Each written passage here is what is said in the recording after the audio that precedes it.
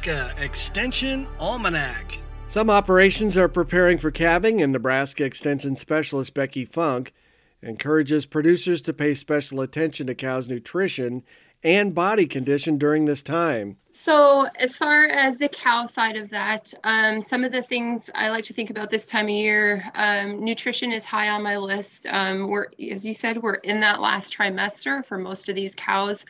That growth of that calf is taking a lot of resources from that cow. So it's a good time to make sure we stay on top of nutrition, keep that cow in good body condition. She can lose weight at this point, especially if we're in a cold period where we see the temperature drop. I know it's -4 at my office this morning, so we start thinking about those cows that are out there. They're going to be burning some energy to keep warm as well as to support that calf. So that's important.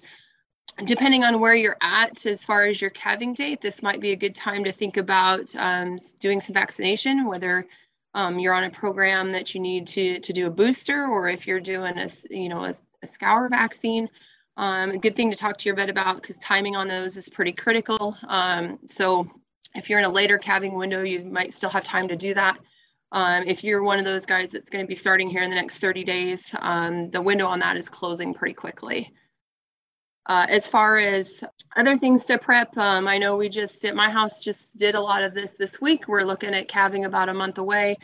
This is a good time to check your facilities, make sure everything's make sure those repairs got done like you thought they needed to. You know, it's easy to forget about those after the calving season is over and think I'll get to it later. Make sure we did that. You know, we bedded down our calving stalls, got everything ready. So basically, regardless of when that first calf drops, we're ready to go. So when we start to see that phase one of calving, that's that kind of restless nesting type time.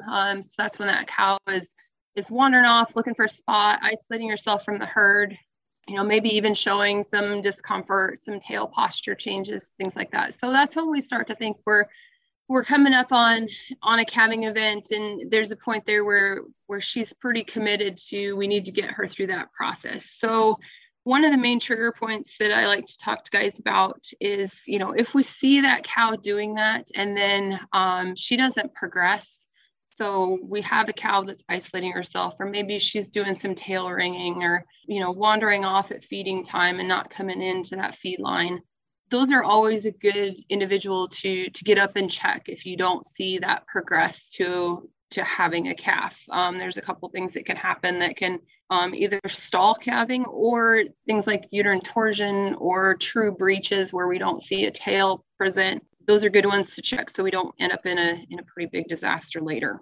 So that's one of my trigger points. The other thing is if we move through that first phase and she starts to move into second phase, which we consider active labor, and we don't see progress.